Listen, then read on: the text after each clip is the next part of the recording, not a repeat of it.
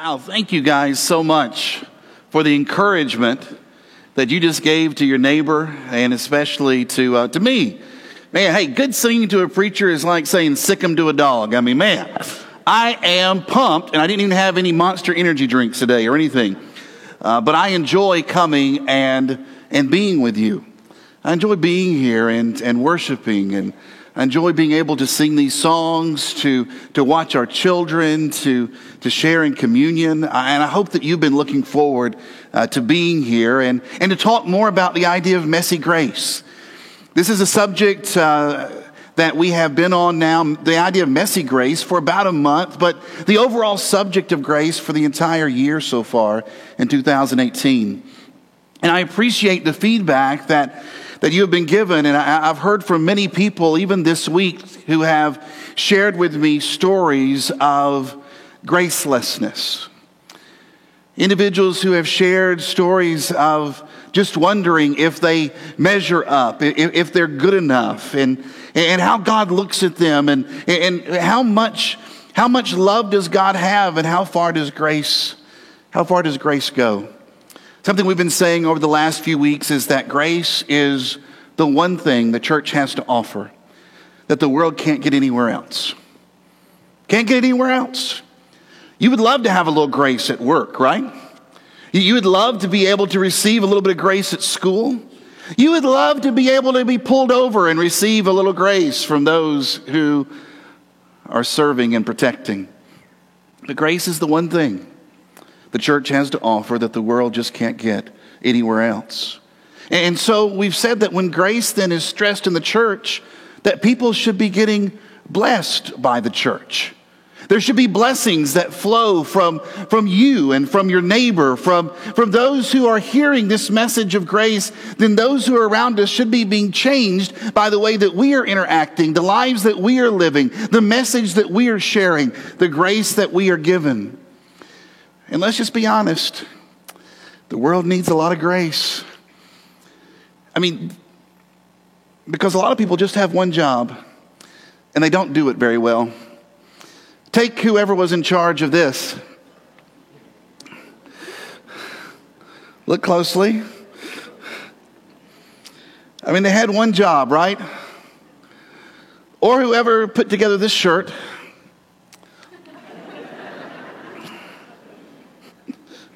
Some of you might be looking, going, looks good to me. I don't understand. Now, this one really bothered me here because I like these. I mean, when you put the wrong end in the chocolate, I mean, don't you notice, right? And for those of you who are directionally challenged, you would not want to have this remote control.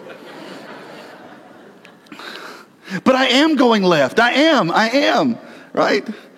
And Sean White, our youth minister, is gone this week. He is on spring break with the family. Wish them well as he and Sheena and the kids are at Disney. And so I put this one on in honor of him. He's a huge Batman fan. Don't think he would appreciate if Colin came home with this particular bag. And we all love to go to Target, right? But even those at Target need a little grace. I want to go in, but I can't. I just need some toothpaste. Let me in, please. And how many of you guys have gotten a new phone recently? I don't know if yours floats in water, but this one doesn't either, apparently. But man, what a great deal that would be, right? Floats in water. And I know so many of our kids, we live in a generation where it seems like everybody gets a trophy, right? We want to make everybody feel good. How about if you got thirst? At least you can say you received something that nobody else did, right? You were the only one that came in thirst. That would be that would be great. But how about if your one job was the fortune cookie guy? And you were supposed to put in the fortune cookie the fortune that says the job is well done, right? Hey, you had one job and you could not get it done. Here is something that everybody needs to hear, and I hope that you will share this with someone this week. Your failures are not fatal. Maybe you're here this morning and this is truly a message that you need. Your failures are not fatal. You know, wouldn't it be great if God somehow equipped each one of us with a time machine function where we were just able to go back in time and change things?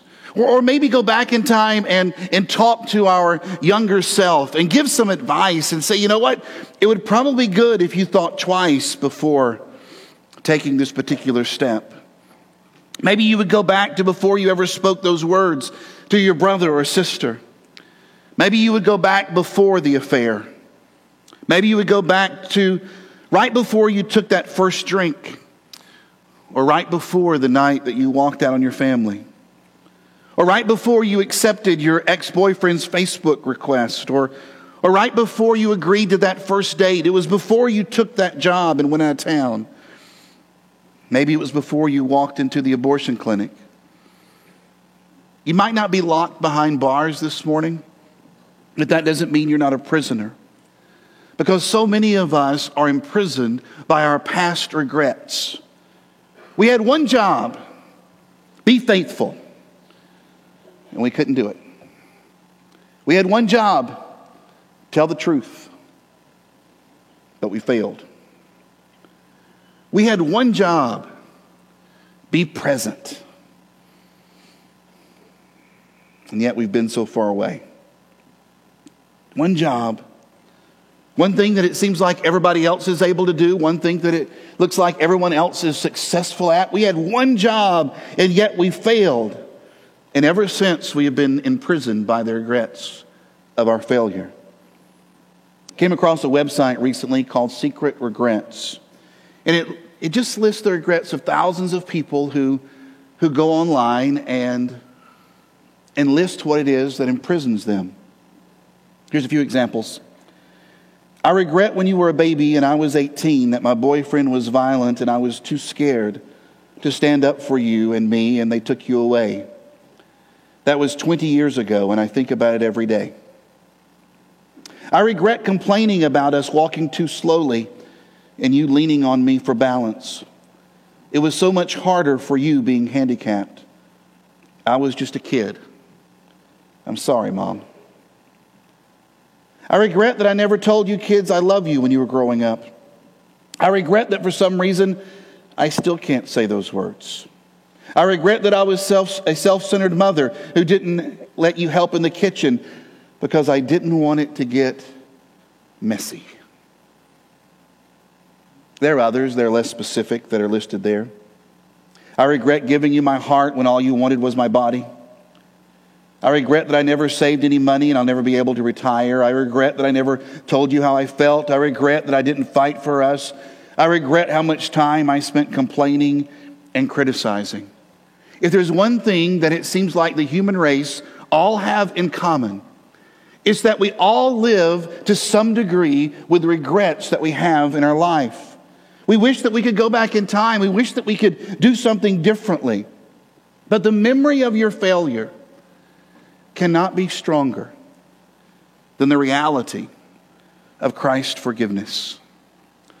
Go ahead and write that down in your GPH if you want to this morning. Write it down in your GPH, take it home and put it on a card, stick it somewhere on a mirror, keep it somewhere close to you. The memory of your failure cannot be stronger than the reality of Christ's forgiveness. It's not just a slogan. It's not just some catchy words. It's something that is borne out in the story of Scripture. See, the Bible tells us of a night when there were two disciples who did something they never thought that they would do. It was the night of Jesus' arrest. He was in an upper room with those who were closest to him. He was sharing in a Passover meal, remembering God's redemption, remembering God's deliverance that he had given to the Israelite people. It was a time of celebration. It was a time of laughter. It was a time of singing. It was a time of joy. It was a time of deep remembrance. It was in this setting that Jesus would take bread and wine, and he would look at those he loved and said, I want you to take this, but I want you to take it not in remembrance of what God or how God delivered Israel. I want you to take it and remember how I am going to deliver you. Those around the table didn't understand everything that was going to be taking place. But one by one, they would take bread and cup.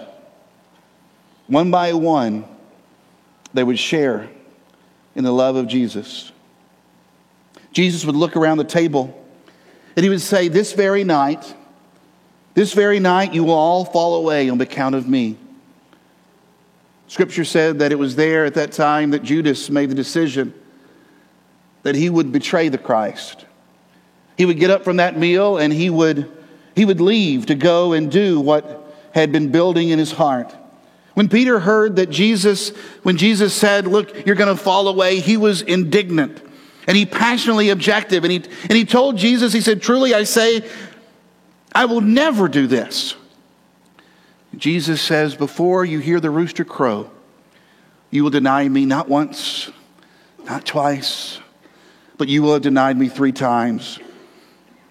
Peter doubles down. He says, even if I have to die with you, I will never disown you. If only that could be so. Jesus and his disciples get up from the table. They leave the upper room. They begin to make their way out of Jerusalem. Go along an area called the Mount of Olives. They enter into a garden known as Gethsemane. It's there that Jesus tells his disciples that he needs to pray and ask for them to be in prayer with him. And it's while he is unloading the burden of his soul in the presence of his Father that Judas returns, this time with some 600 men. He walks up to Jesus and with a kiss of betrayal, he signals who it is that is to be taken captive. Peter, wanting to follow through in his promise with all of his bravado, he pulls a sword and he ends up injuring one of the soldiers of the high priest. Jesus tells him to put it away, heals the servant, and then is taken away. And at this, all the disciples flee, except for Peter and John. They watch from a distance. They watch from a distance, and it's from a distance that Peter is approached, and someone accuses him of being among the followers of Jesus, and he says it's not true. Someone else comes to him and says, I know, I saw you with the Galilean. He says, I'm telling you, it's not me, it's somebody that looks like me. Finally, someone else comes and says, you know what, your speech gives you away. For the 3rd time, he calls down curses and he says that he does not know Jesus. And then the rooster crows. It's here in the story that I need to tell you that you cannot let your present regrets destroy future opportunities.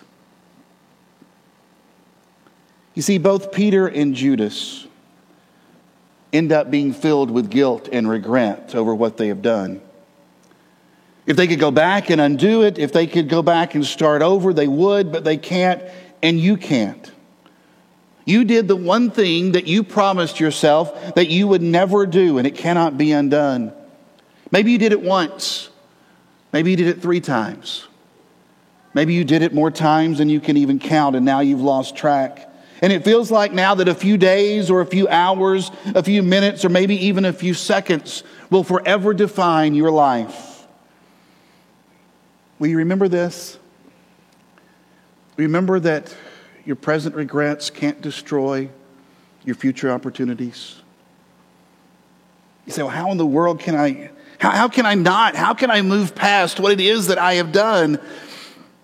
How about this? Why not let your regrets lead you to remorse? Peter remembered the words of Jesus when he said, before the rooster crows, you will disown me. And the text says in Matthew 26 that he went outside and he wept bitterly. You see, that's the right response when confronted with sin. But unfortunately, we come face to face with our own shortcomings, with our own sinfulness. We do everything we can, it seems, to avoid remorse. Maybe we rationalize. Some of the common rationalizations that I hear people, they say, you know what, I'm not hurting anyone. I'm not hurting anyone. I've heard people say, I can't help it. God has just made me this way. Can't help the way that I feel. I've had individuals tell me before, God wants me to be happy. God wants me to be happy, and so that's why I'm doing what I'm doing, living the way that I'm living.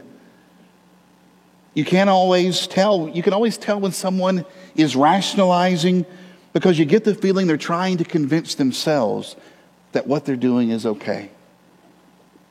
Maybe you don't rationalize, maybe you just justify. We use justification as a way to get around remorse.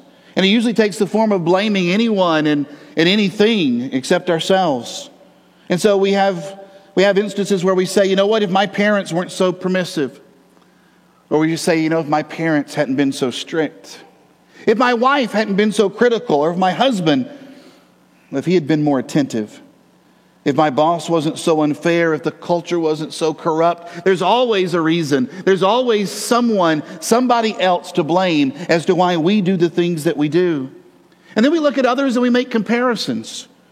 And we try to make ourselves out to be better, because at least we can say, well, you know what? What I have done might be bad, but at least I didn't do. And then we fill in the blank with what a coworker has engaged in or what somebody else in the family did. Maybe you've tried to run away from remorse by being distracted. It's a big one. We never stop long enough to look at ourselves in the mirror. We never take time to reflect upon the decisions we've made. We fill up every waking minute with some work or a relationship or entertainment. Anything that will give us a happy few seconds. Anything that will allow us to escape. And I guess that's the extreme form of distraction. The idea that we just try to escape it all. We can't deal with the regret, so we pop a few pills. We smoke some weed. We get drunk. We pull out the credit card. We go on a shopping spree. We self-medicate, trying to just numb the guilt, trying to get away from the pain, anything for just a little while so that we can be able to survive. Why not allow your remorse to lead to repentance? Allow the regrets that you have to lead you to remorse, and allow the remorse that you have to lead you to repentance. Do something different than what it is that you have always done. Now, here's something cool that you might not realize. And it's something that, even though I've heard this story so often, it's something that I don't know, I had forgotten about. I saw it, though, while we were studying. And that's the fact that both Peter and Judas own their mistakes. Listen to Matthew 27. When Judas, who had betrayed him, realized that Jesus had been condemned to die, he was filled with remorse. And so he took the 30 pieces of silver back to the leading priest and the elders, and he says, I have sinned, for I have betrayed an innocent man. Did you realize that Judas repented of the sin? Did you realize that Judas turned, that he changed, that he realized that what he was doing was wrong? Oftentimes in this story, we know that Judas betrayed Jesus. We know that he goes in and kisses him in the garden. And yet we don't realize that he allowed his regret to turn to remorse and his remorse to return to repentance. Judas returned the 30 pieces of silver that he had taken. It is good for us to try to make things right. As much as possible, we need to take responsibility for our actions and for the consequences of our actions. But let's just be honest. There's a lot of times we can't put all the eggs back in the basket. And maybe that's one of the most significant reasons why we have such a hard time with regrets. Judas returns the blood money to the high priest. And they tell him, what do we care? And they use a phrase that in our English Bibles say, it's your problem. Some translations say, you see to it. It's a phrase that basically means, hey, you made your bed, now you go lie in it. You live with what you've done. But Judas can't. Judas realizes that he can't undo what he has done. He can't fix what has been broken. He cannot put the pieces back together. He could not deal with the regret that was present in his life. And he was convinced that his regrets were greater than God's redeeming grace. And because he couldn't live with the weight of what he had done, he went out and killed himself. Now, most individuals will not deal with their regrets by way of suicide. But I am convinced that many people are slowly killing themselves with regret. Don't let your present regrets destroy future opportunities. What if Judas had waited? What if he had waited just a few days? What if he had believed that God's grace was greater than his regrets? Think about all he had missed. Think about how he could have found out that his failure was not fatal to Jesus.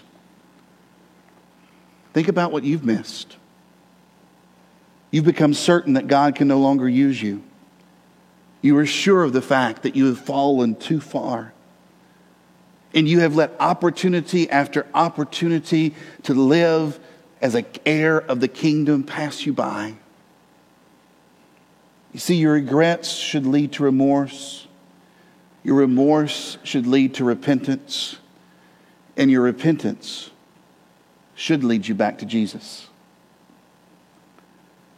One early morning after Jesus had risen, Peter was out with some of his disciples fishing.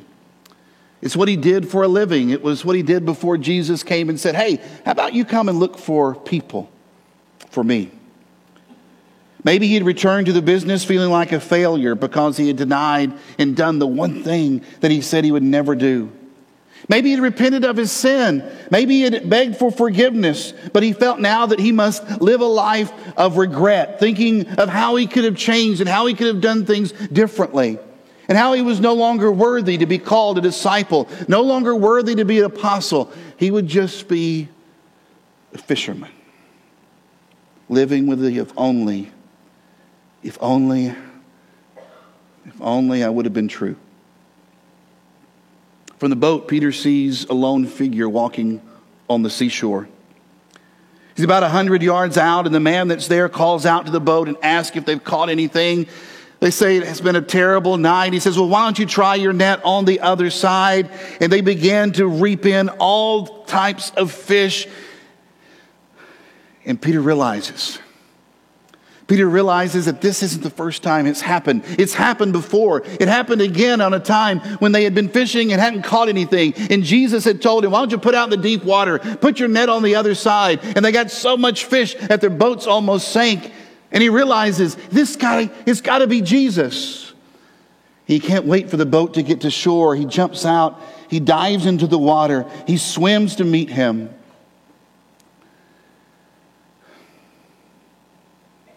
Don't let your present regrets destroy future opportunities. What if Peter had just stayed in the boat? You see, the most difficult journey is back to the place where you failed. It's going back and looking the person in the eye who you left and saying that you're sorry. It's going to the one that you hurt. It's being in the presence of those who hurt you. The most difficult journey is back to the place where you did the one thing that you said you would never do. And so there he arrives on the shore, and wouldn't you know it, Jesus has this charcoal fire going. Same kind of fire that he had been warming himself by, Peter had the night of his own betrayal. And have you noticed how a distinctive smell can take you back in time? You smell some dingy locker room, and all of a sudden you feel like you could run 100 yards. And you remember just how good you thought you were when you played football. You get that smell, that distinctive smell that reminds you of a summer job, a distinctive perfume that reminds you of the first date with your wife.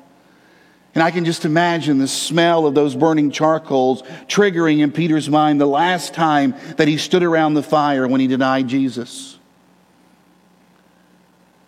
Did you know that for some people, church is that trigger? Did you know that for some, church is the most difficult place to return to? Because we have people in this room this morning who are present at the place where they say they failed the most. They failed God in the midst of the church community. They failed the expectations that their brothers and sisters had for them. They did the one thing they said they would never do. And now to be here triggers all that again. And they feel unworthy. And they feel unloved. And they feel as if there is no future in the family of God. As they stood around that fire, 3 times Jesus asked Peter, "Do you love me?" And Peter affirmed his love all 3 times. Then Jesus would say, "Feed my sheep. Feed my sheep." It's Jesus' way of telling Peter that you do not have to be bound by your regrets. You do not have to be imprisoned by your past. And then he tells Peter something, and again, I've heard lessons from this particular passage so often, and I know probably you have too, and you've heard about how that, all right, he does 3 times, "Do you love me?" just like Peter denied him 3 times, and all the different symbolism. But don't miss what happens in verse 19. This is where Jesus looks at Peter and says, "Follow me. Follow me." And he uses a word that in their language meant not just to walk along behind, but to be partners with. Do you understand that Jesus looks at the one who swore that he would never do the one thing? He says, "You can still walk with me." Grace has the power to redeem regret. And you can walk with Jesus again. You can walk with Jesus again. You said, "But I cheated my family." That's right, you did. But you can walk with Jesus again. You said, "I lied." You did. But you can walk with Jesus again. I cheated. I got drunk. I got stoned. I did the one thing that I said I would never do. You did. But will you allow your regret to lead you to remorse? And will you allow your remorse to lead you to repentance?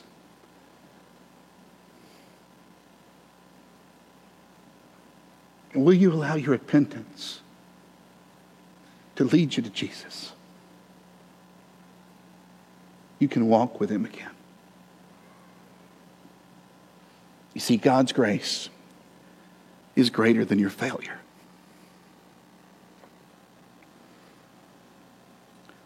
I've known elders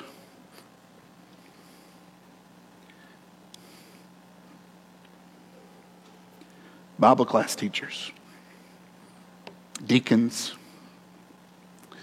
men, women, adults, children, servants of God, who because of the one thing, the one job, because of their failure, have taken a back seat in the kingdom, thinking they had nothing else to offer. No good could be done,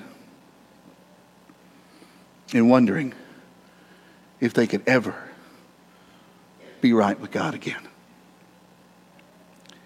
You see, when we miss grace and live with guilt, that guilt usually resurfaces as regret and shame. And they can, but they don't often go together. They're not mutually exclusive. But there is a difference between regret and shame. Simply regret is feeling bad about something you have or haven't done. But shame is feeling bad about who you are and how you think you are perceived by God and others.